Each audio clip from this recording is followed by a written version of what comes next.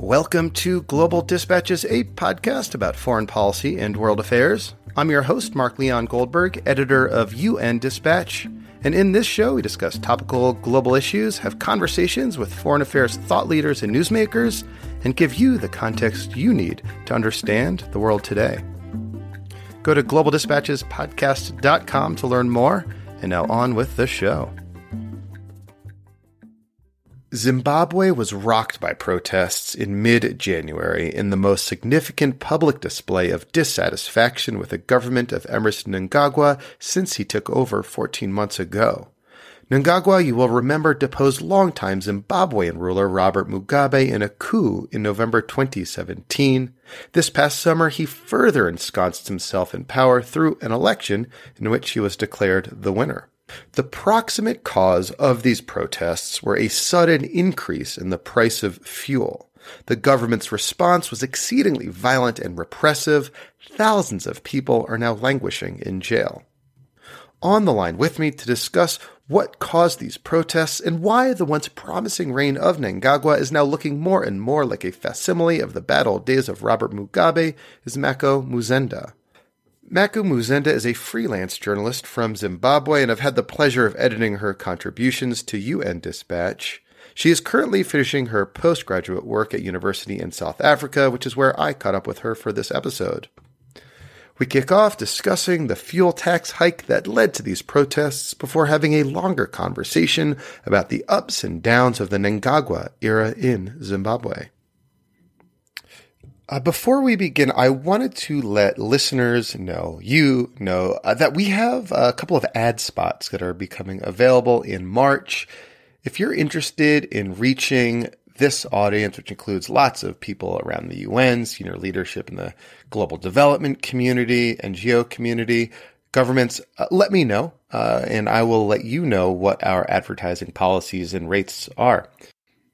As you can see from the fact that we have ads all the time on the show, it's a very effective way of reaching a highly targeted audience of global affairs aficionados. So just send me an email. You can do so using the contact button on globaldispatchespodcast.com. All right, now here is my conversation with journalist Mako Muzenda. Looking for a trustworthy podcast to bring you unfiltered viewpoints and experiences on global health? Tune into Global Health Matters, the podcast that connects silos and amplifies diverse voices to give you a holistic picture. Each month, Dr. Gary Aslanyan from the World Health Organization hosts discussions with guests spanning former ministers of health, award-winning journalists and authors, and frontline public health workers. Join listeners from across 180 countries for an exciting Season 4, launching in June.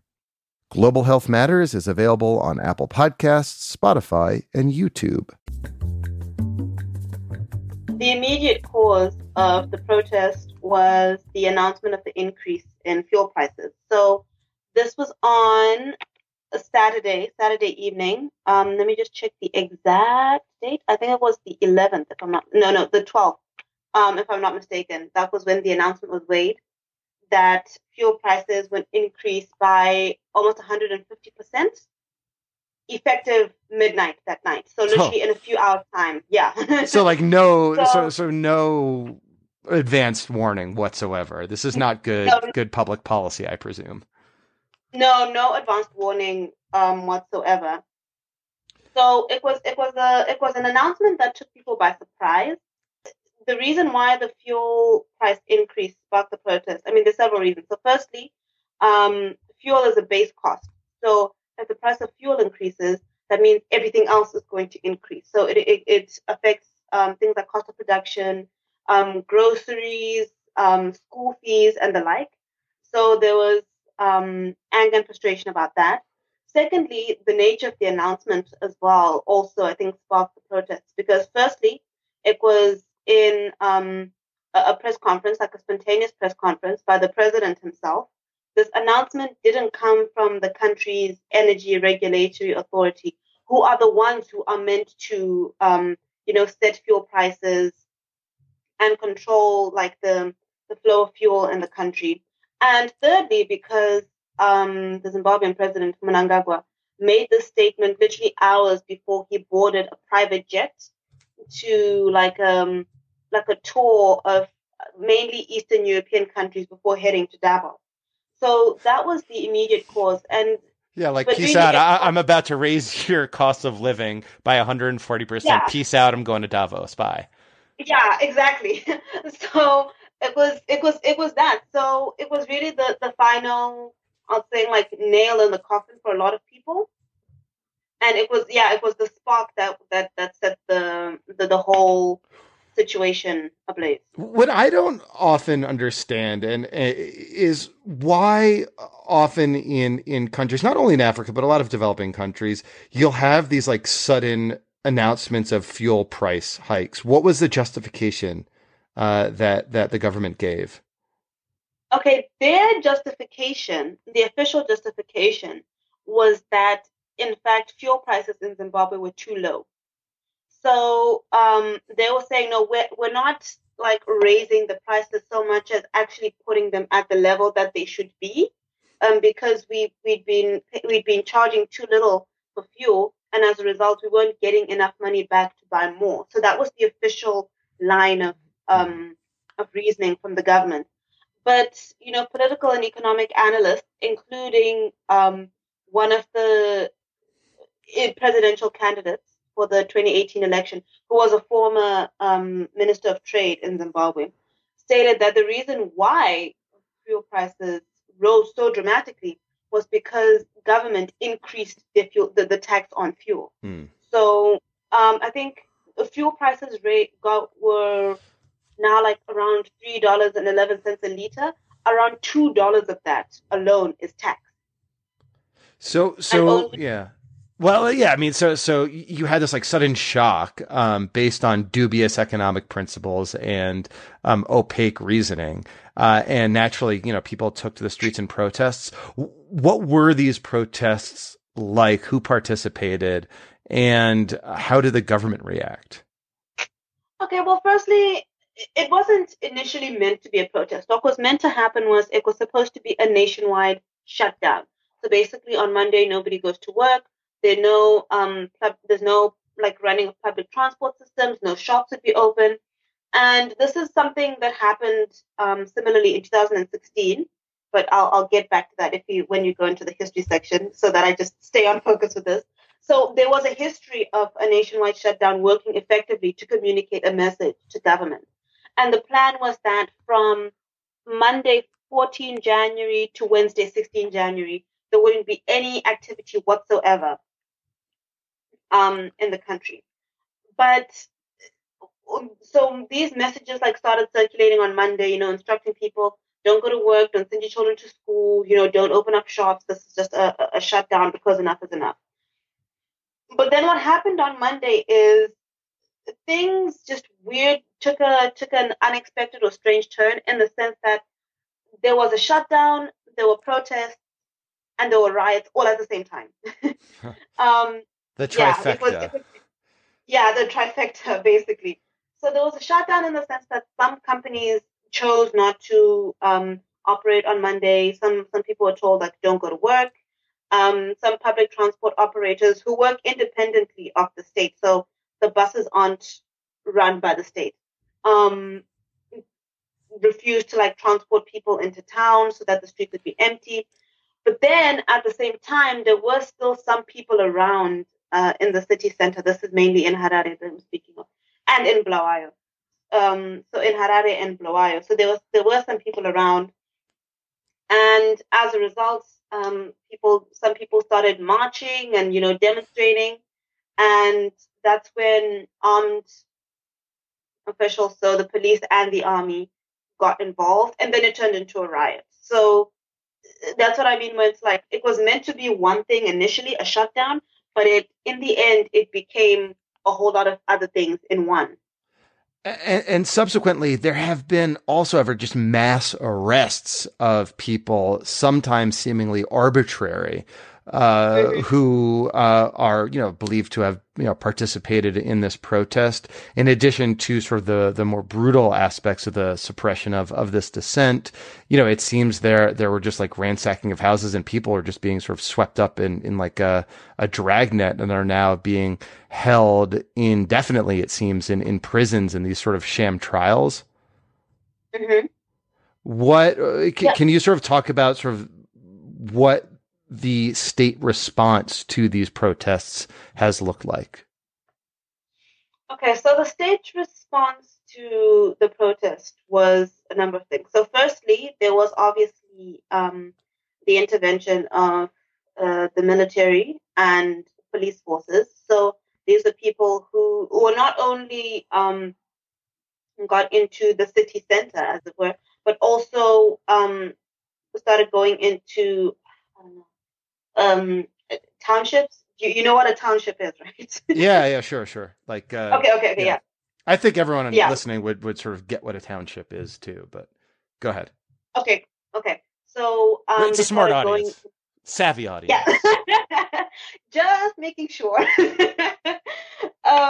So they got into townships as well, because what happened was people started, firstly, in the marching and the demonstrations. Obviously, people started setting fire to like tires and stuff, and kicking over like rubbish bins and all the like.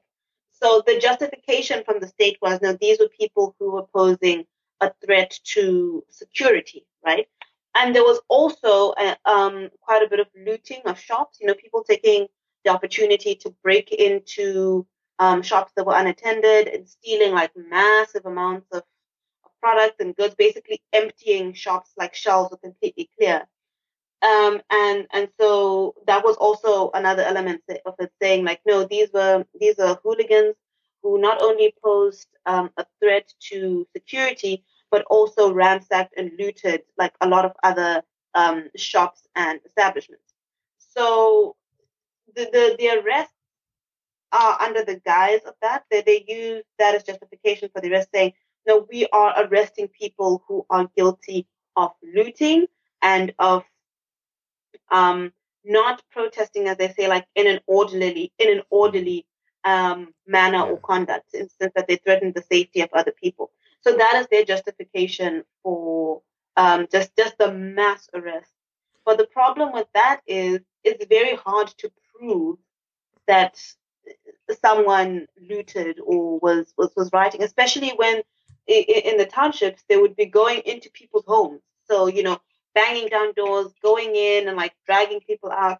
And they arrested a lot of people, but they were very specific in their targets. They were arresting young men from townships, mainly. Mm-hmm. Like those were their main targets, because they were seen as the ones who were driving the protests. So they're the ones who needed to be taken out of the equation, so to speak. And now you have the situation where there's just like thousands of people that are languishing in jail without any recourse to, due process. Mm-hmm. So, these protests, the fuel hike announcement, the protests, the crackdown, and now this ongoing, really, it seemed like unstable and volatile situation that's happening now in Zimbabwe. It seems to stand in stark contrast to where things looked shortly after the November 2017 coup that brought Emmerson Mnangagwa to power.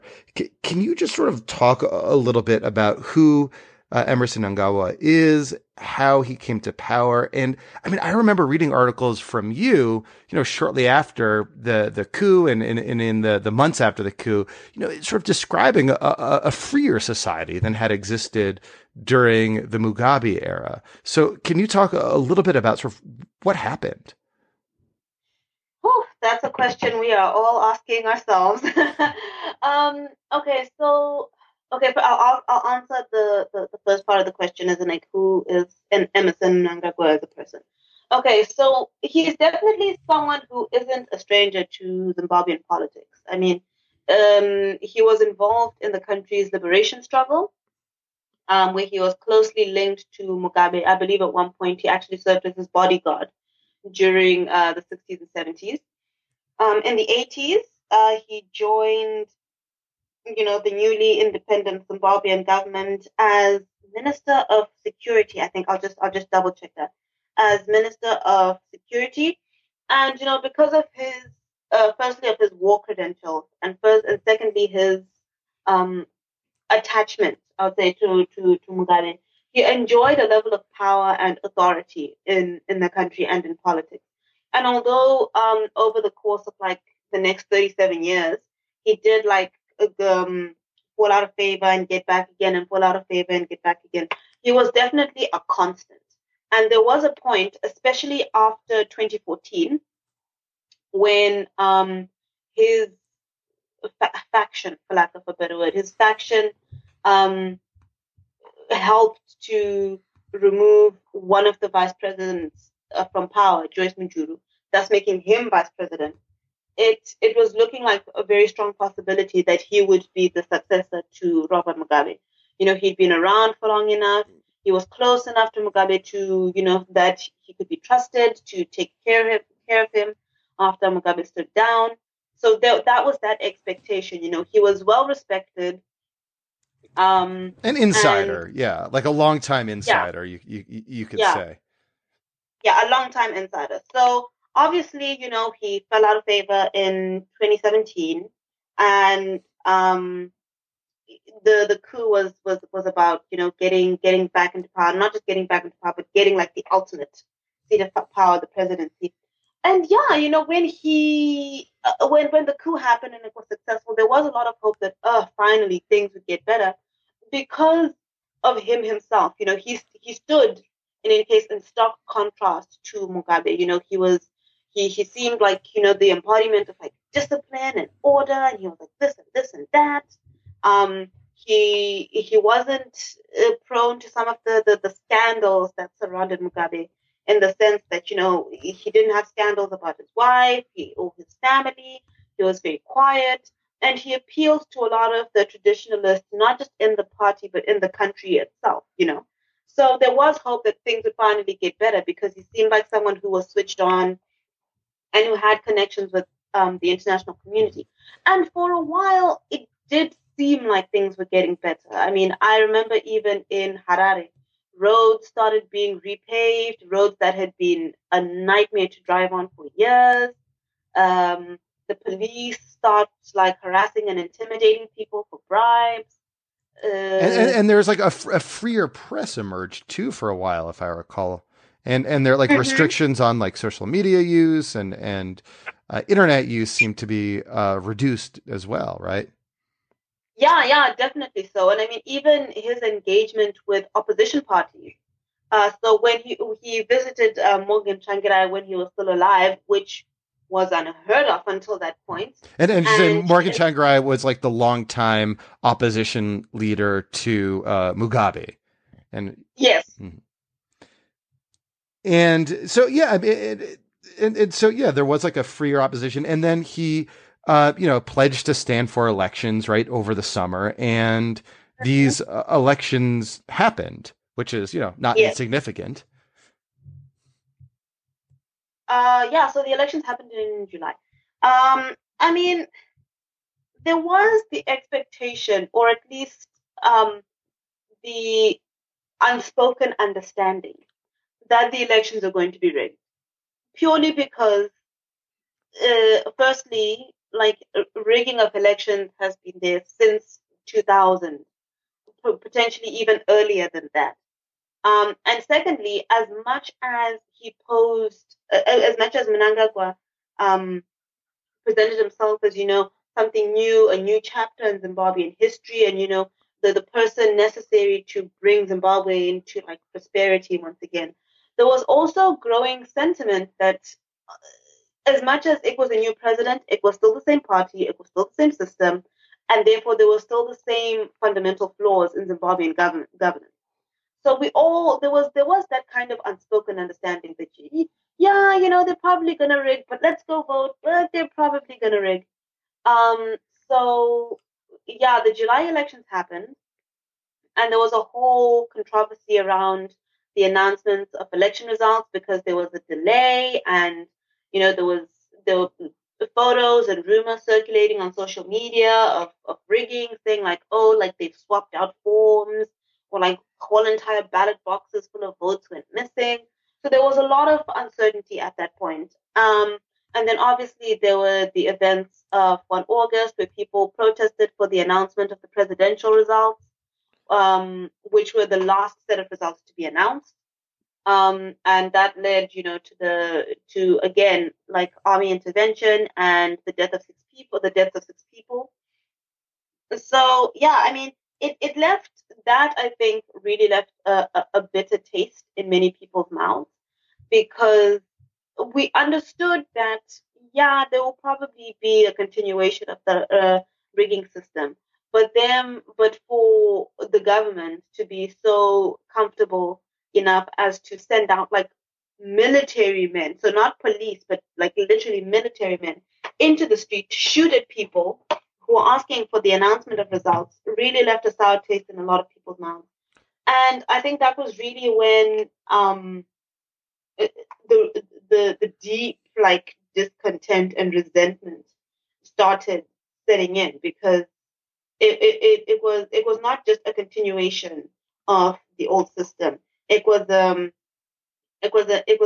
an increase, so like a ramping up of military authority in the country that a lot of people were not comfortable with. Yeah, I mean, it almost seems, based on what you're describing, that, having sort of secured and ensconced himself in the presidency, Mnangagwa is now sort of willing to kind of go back to like the bad old ways, the Mugabe-esque style of sort of population control. That this brief period where he, appeared to almost be like a Gorbachev figure, it has now sort of evaporated, and he is just a more conventional strongman, doing conventional strongman things. Mm-hmm. And so yes, it's true. And so the protests that happened this month, 14 to 16 January, were literally just the latest in a series of incidents. And I mean, it's also important to note that he got into power, obviously, like after the July election, and there was still a lot of discontent at that point. But there was still that little bit of hope, like holding out, like, okay, let's give this guy at least one more opportunity to, show that he truly wants to make Zimbabwe a prosperous and like stable country again. And when he announced his government, because the 2018 elections were presidential but also general, so there were new members of parliament and there was a government as well. When he announced his government, which took a lot of people by surprise because there were a lot of like good additions in there. So firstly, our Minister of Finance, Professor Mthuli Ncube, our Minister of Youth, Arts and Culture, Kirsty Coventry, who's an Olympic gold medalist. There was surprise, but there was good surprise, because it's like, okay, maybe he was just waiting to be comfortable enough in power to be able to like hit the ground running with these reforms.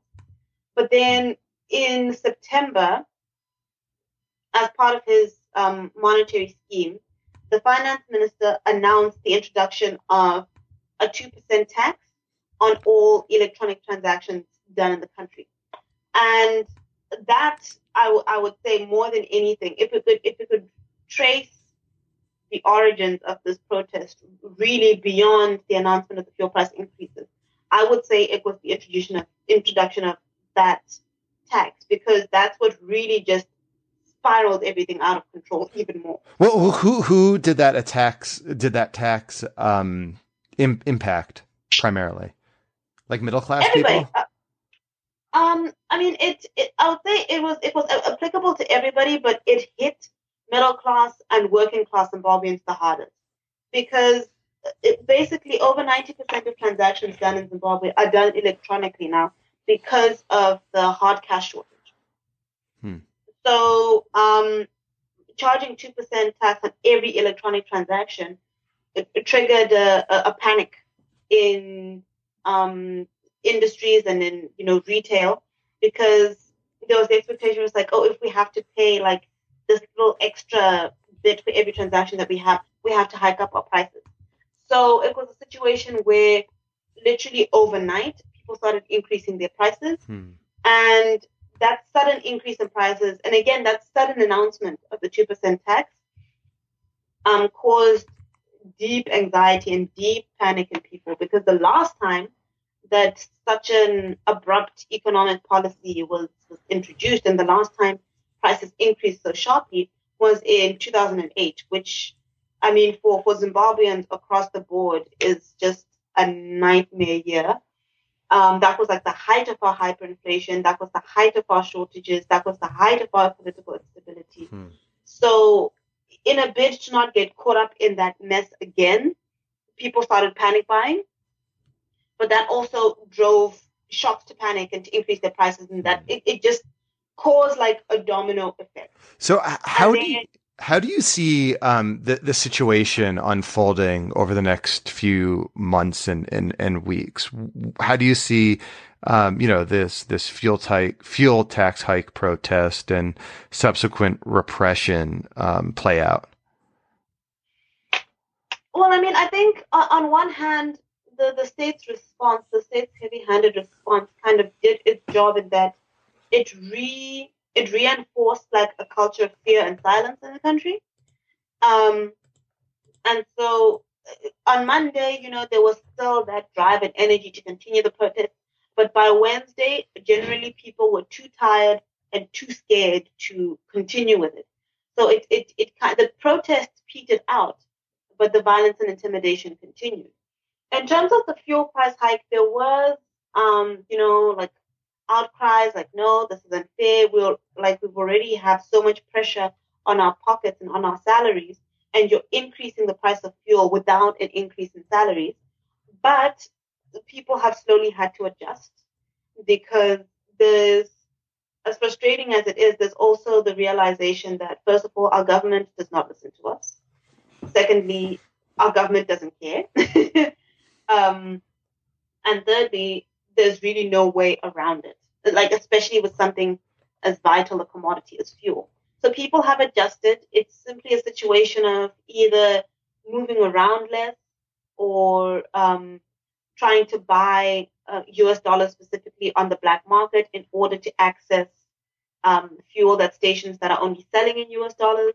But yeah, people have basically in their own way tried to adjust to this new announcement. In terms of the future, in terms of state violence and intimidation, I don't see a change, purely because this is not like as horrific as the violence from the protest was. It's nothing new in Zimbabwean history. It's just another chapter in the story. And what the unfortunate thing is, they've learned from this point that their response works for them. As in, it works to shut down dissent, to, remove what I would say volatile elements, like people who would actually go out and protest from the street, and also sending out that message to people who might have that desire not to do that. So in the next few months, I honestly don't see any significant changes in terms of, firstly, the price of fuel. Secondly, just the cost of living in Zimbabwe, which is still going up. Inflation hit, I think, 200% this month alone. And I don't see any change in responses from government in any kind of dialogue and discourse on the way forward. Well, on that unhopeful note, Mako, I'm sorry that we'll have to leave it there. Thank you so much for your time. Oh, thank you. Thank you for having me. All right. Thank you all for listening. Thank you to Mako. That was very helpful. And yeah, it'll be interesting to see how this shakes out in the coming weeks and days. And it doesn't seem like it's leading anywhere good, unfortunately. As I mentioned at the outset, please do let me know if you are with an organization, an entity that you think would be interested in reaching my audience. People who listen to this show include a lot of senior leaders around the UN, government, academia, basically global affairs nerds, with a particular emphasis on people interested in global development news and news that is often overlooked, but nonetheless important for people who are professionally engaged in these kinds of things. Send me an email. He's in the contact button on globaldispatchespodcast.com. All right, we'll see you next time. Thanks. Bye.